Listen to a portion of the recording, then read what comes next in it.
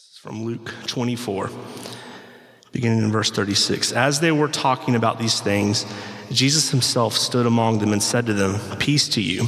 But they were startled and frightened and thought they saw a spirit. And he said to them, "Why are you troubled? And why do doubts arise in your hearts? See my hands and my feet, that it is I myself. Touch me and see, for a spirit does not have flesh and bones as you see that I have." And when he had said this, he showed them his hands and his feet. And while they still disbelieved for joy and were marveling, he said to them, "Have you anything here to eat?" They gave him a piece of broiled fish, and he took it and ate before them. Then he said to them, "These are my words that I spoke to you while I was with you, that everything written about me in the law of Moses and the prophets and the Psalms must be fulfilled."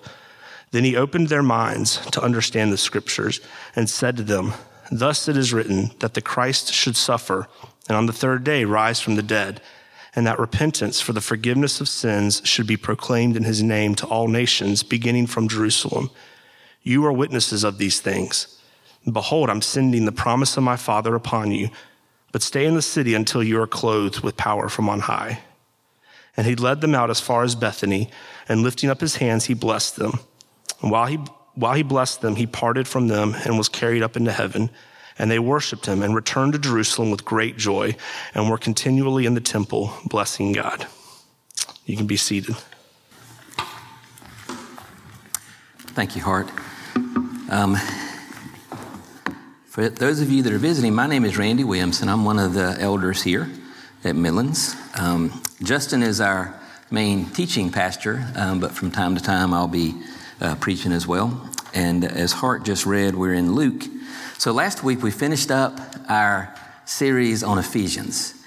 And next week we're going to start, as Justin mentioned, our new series going through the book of Acts. So thought it might be good for us to kind of see, all right, what happens like right before Acts starts? Because Acts is the beginning of the church. So what happens?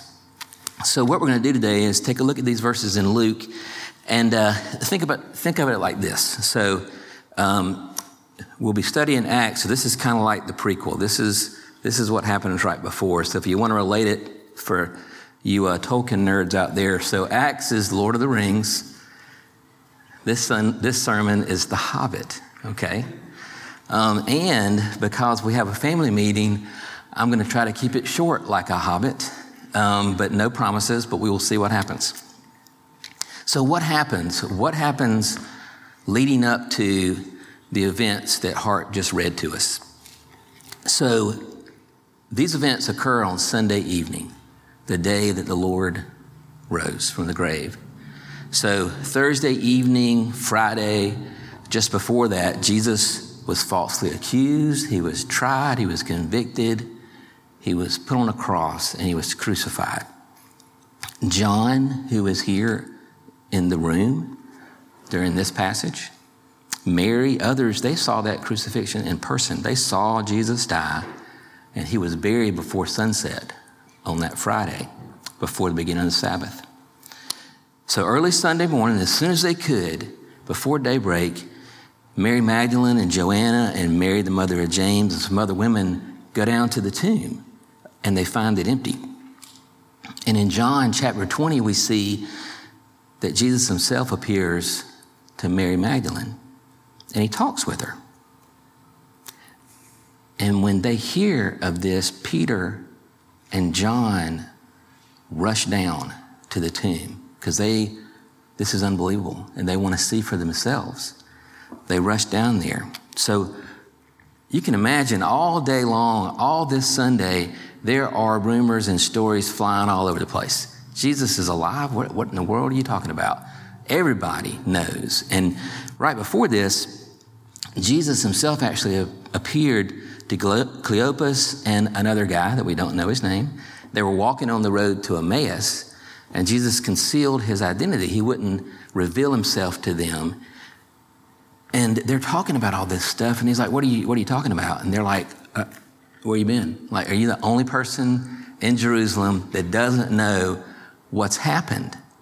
And so they start telling him this, and then he explains the scripture and how it relates to him.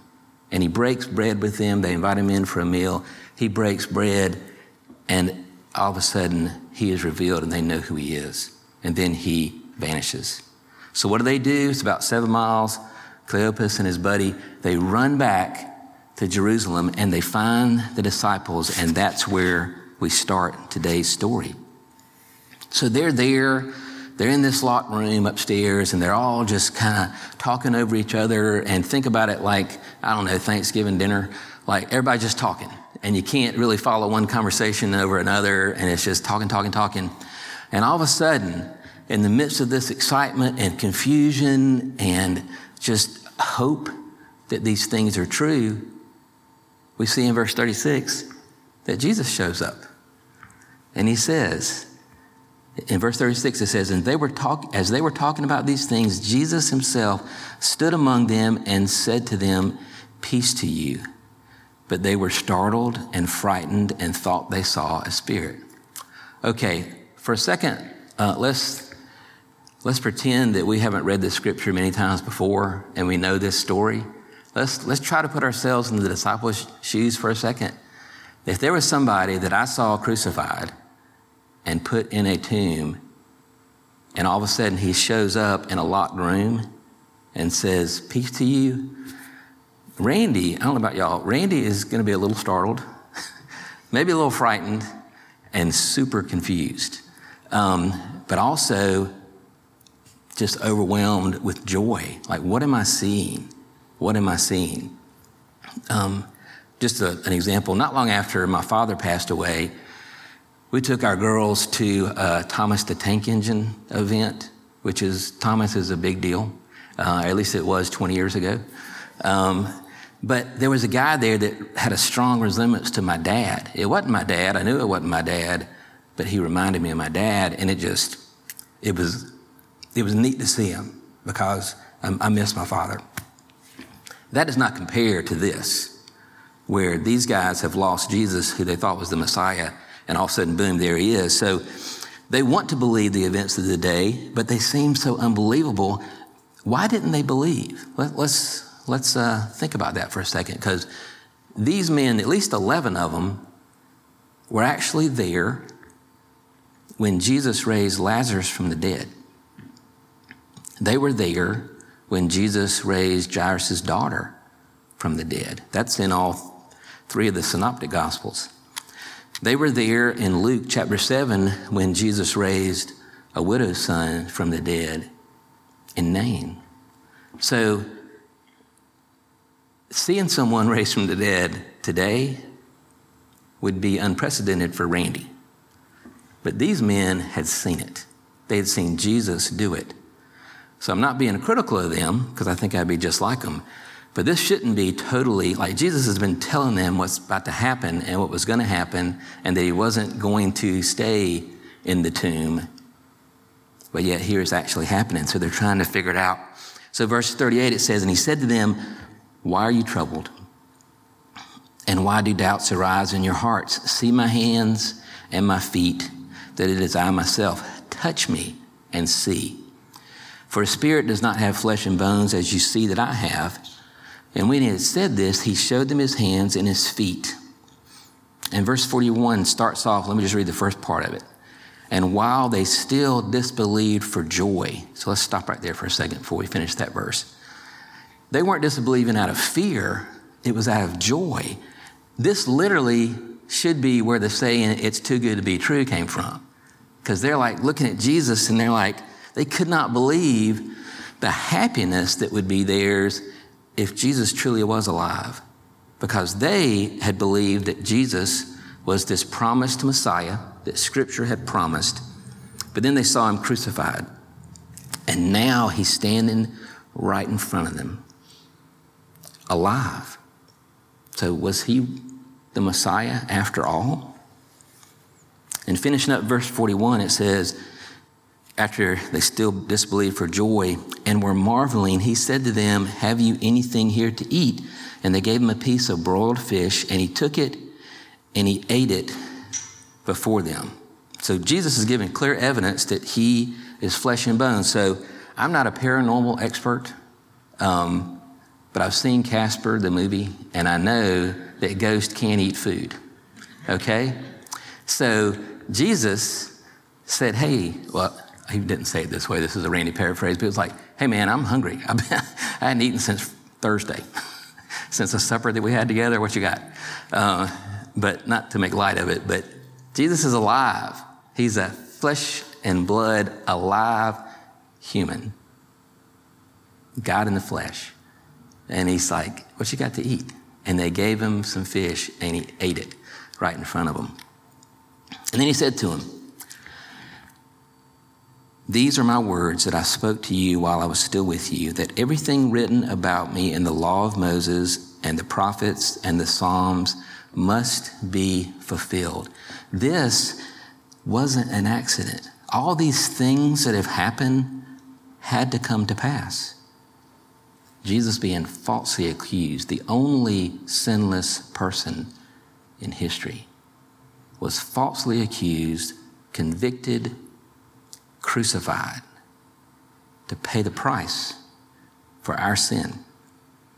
What the sovereign God had declared about the Messiah in Moses, in the prophets, in the Psalms had to be fulfilled. And Jesus had been telling his disciples for 3 years that these things would occur. Then in verse 45, it's such an awesome verse in what it says. This is a critical verse in all Scripture for the beginning of the church, what we are going to be studying starting next week in Acts. Verse 45, then he opened their minds to understand the Scripture and said to them, thus it is written that the Christ must suffer and on the third day rise from the dead, and that repentance for the forgiveness of sins should be proclaimed in his name to all nations, beginning from Jerusalem. Jesus opened their minds so that they could understand how his sacrifice paid the debt, not only for their sin, but for ours. Y'all, we don't have the ability to understand on our own. Most of y'all know I'm an engineer. I work with a lot of engineers. Engineers want to be able to understand. They like equations that have one answer. Faith doesn't work that way. And also faith, God has to give us that understanding. His grace has to come to us. And he is the one that shows us the way. Let me read what Paul wrote, and this is in Romans chapter 3, verses 21 through 26. But it relates to what Jesus just said. But now the righteousness of God has been manifested apart from the law, although the law and the prophets bear witness to it. The righteousness of God through faith in Jesus Christ for all who believe, for there is no distinction. For all have sinned and fall short of the glory of God and are justified by his grace as a gift through the redemption that is in Christ Jesus, whom God put forward as a propitiation by his blood to be received by faith. This was to show God's righteousness, because in his divine forbearance he had passed over former sins. It was to show his righteousness at the present time so that he might be just and be the justifier of the one who has faith in Jesus. That passage in Romans explains God's grace to us. Those of you that were here this summer, you remember I did 3 sermons that were 3 separate parables. And if you remember, when I was doing those, I gave a definition of what a parable is. And a parable is just a simple earthly story that's used to teach a spiritual truth. And so I was trying to come up with an illustration that would kind of help us understand God's grace. And there's not one that's sufficient to explain God's grace. But I want to give it a shot and give you a modern day parable of an earthly example of forgiveness and grace that gives us just a tiny fraction of a glimpse of that unbelieving grace that God has for us.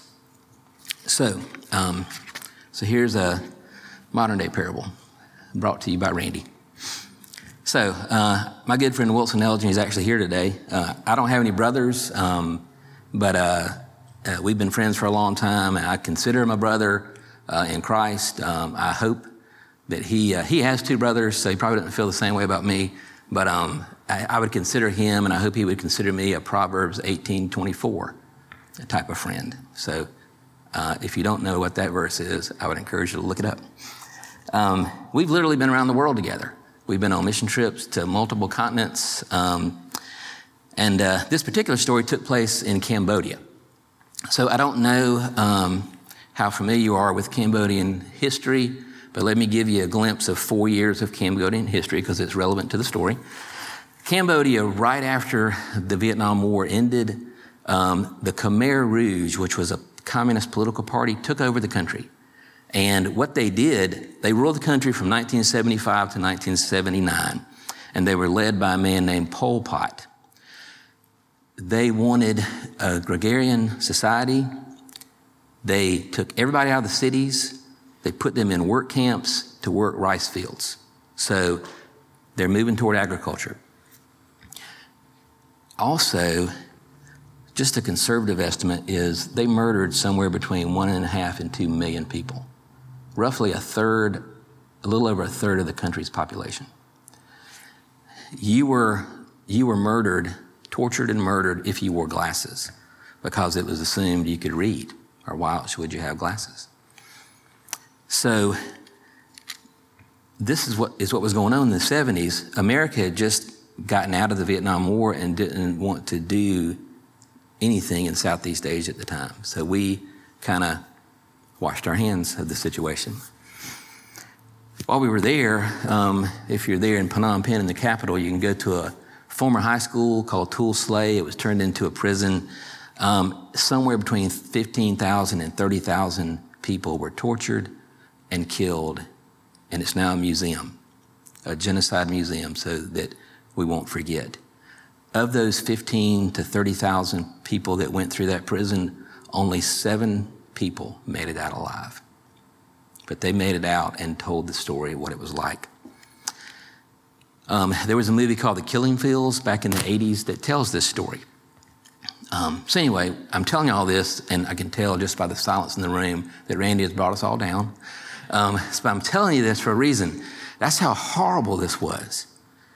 People were turning against friends because they didn't want to be killed by the Khmer Rouge, and it was just a horrible, horrible time. Worse even than our country today, where we are just fighting about everything and, accusing people that don't believe or act like we want them to of just horrible things. It was like that to the point of torture and murder. And we visited the killing fields while we were there. So, why am I telling you that part? So, while Wilson and I are in Cambodia, we stayed in a village with a friend of ours, a missionary there, that was about 20 miles outside of Phnom Penh, which is the capital. And there was, on the side of this dirt road in this little village, was this little coffee shop. And when I say coffee shop, don't think American coffee shop. Think Cambodian village coffee shop. It was literally a stand that had been made with like an awning umbrella type thing, and then it was little plastic tables and chairs kind of sitting out between that stand and the road. And so we would go every morning and we'd get a hot one and a cold one. So a hot one was this little shot of super strong, dark, delicious Laotian coffee grown in Laos. It was so good, I'm telling you, some of the best I've ever had. But it was just a little shot. And then we get a cool one, and a cool one was in a taller glass, crushed ice, the same coffee with, I remember it was Alaska sweetened condensed milk was the brand. But it was like Eagle condensed milk that you get here. So it was mixed up, so it was iced coffee. So I had my first iced coffee long time before I had anything in Starbucks. And I had it in a little bitty coffee shop in this little village. And so We called it the Rocky Horror Coffee Shop. That's irrelevant to this story, but if you want to know why, talk to me after the service. So we're there, and our friend Mickey, he told us about it, and so we went there. It might not have been every day, but we went there pretty good bit. And he told us this story, and it's a story that has stuck with me since then. And it will stick with me as long as my brain can remember things for the rest of my life, because it's an amazing story of grace and forgiveness. So sitting around one of those tables was a group of about eight or 10 men that looked like they were in their 50s or 60s. So this actually happened 19 years ago. So they looked like really old guys to me at the time. But they were 50s and 60s, which meant the Khmer Rouge was in power. It ended 23 years before the events of this story I'm telling you. So it's fresh in these guys' minds. They would have been in their 30s when the Khmer Rouge was in power. So they would have been late 20s, early 30s, the age of a lot of our church. Raising families, parents still around, helping their parents, grandparents probably still around. And so he says, "Hey, look at those guys." And I'm looking over at them, and I'm like, they're having a good time. They're laughing. I don't know what they're saying, but they're talking. They're telling stories. They're just like us hanging out and laughing and smiling. And you can tell that they're friends. And then he told us what was going on. He's like, "Look, those guys have lived in this village their entire life, all of them. Some of them had family members that were killed by the Khmer Rouge. Some of them were in the Khmer Rouge, and either directly or indirectly were the cause of the guys they're sitting with's families' torture and murder." He says everybody knows who was in the Khmer Rouge. Everybody knows who lost family members. And I'm sitting there looking at them, and yet here these guys are sitting around a table, drinking coffee, fellowshipping, laughing, smiling with other men who had impacted their life and taken their family away from them because they were probably afraid of the Khmer Rouge themselves, and so they were turning other people in. And I looked at that. They met there every day. That's how they started their day off. But yet there was this forgiveness there. And I thought about that, and it just struck me as just this amazing earthly example of what grace and forgiveness are supposed to look like. Today, man, we refuse to forgive each other over little things, little disagreements. I don't like the way you're doing that. I don't like what you said. I totally disagree with that. I would never do that. You should do this. And when you look at it, and I look at the story of these men, there are times when I have not wanted to forgive somebody, but I've never had somebody take my family from me. So that's a modern day parable that kind of can give us just a glimpse of the grace and mercy that God has offered us through the redemptive work of Jesus. If these men could forgive their friends, how much more amazing is the fact that God loves us and forgives us for putting Jesus on a cross. So, after spending 3 years with Jesus, the disciples now, because he's opened their minds to the scripture, they understand his grace, they understand his mercy, they understand the scripture, and then he gives them this charge to be witnesses for him to the ends of the earth. That's the name of our new study that starts next week. And then in verse 48 there it says, "You are witnesses of these things, and behold, I am sending the promise of my Father upon you, but stay in the city until you are clothed with power from on high." So the disciples held a unique role as witnesses. They were witnesses to Jesus' ministry, to his death, and to his resurrection. And they bore a special responsibility to communicate what they saw and now understood to people everywhere. As Christians, we have the same responsibility. If you're a Christian, you have a unique relationship with Jesus, and no one can bear witness to that relationship better than you. If we don't tell our story, if we don't share our story, if we don't bear witness to our personal relationship with Jesus and what he has done in our life, nobody else will, and it'll go untold. So our calling as Christians, just like the disciples' calling at the beginning of the church age, is to share the good news, the gospel of Jesus Christ, that he paid the price for our sin so that we don't have to stay eternally separated from a loving God. Now, about 40 days go by between verse 49 and verse 50.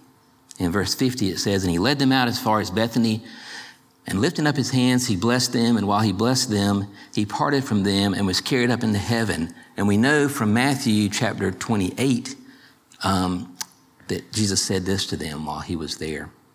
"And Jesus came and said to them, 'All authority in heaven and on earth has been given to me. Go therefore and make disciples of all nations, baptizing them in the name of the Father and of the Son and of the Holy Spirit, teaching them to observe all that I have commanded you. And behold, I am with you always to the end of the age.'" Luke closes out his gospel account with these words. After hearing this, after Jesus coming back, after them believing, after him opening their minds so that they understand now it's the joyous time, they said, "And they worshiped him and returned to Jerusalem with great joy and were continually in the temple blessing God." This joy now is real because the disciples understood what Jesus had been telling them, and they understood it was better for Jesus to leave and for him to send the Holy Spirit. He would ascend to the throne. Let me close with these verses. In Revelation chapter 5, verses 11 through 13, John writes, "Then I looked and I heard around the throne and the living creatures and the elders the voice of many angels numbering myriads of myriads and thousands of thousands, saying with a loud voice, 'Worthy is the Lamb who was slain to receive power and wealth and wisdom and might and honor and glory and blessing.' I heard every creature in heaven and on earth and under the earth and in the sea and all that is in them saying, 'To him who sits on the throne and to the Lamb be blessing and honor and glory and might forever and ever.'" Let's pray.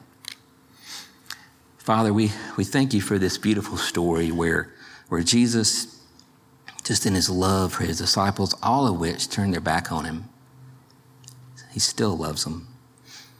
And he now has returned to them and opened their minds so they can understand. Father, I pray that we will just listen to you as well. Listen to the Holy Spirit. Father, be obedient. Listen to the calling that you've given us to be witnesses for you to this lost world, because the church is how you chose to share the gospel with the world.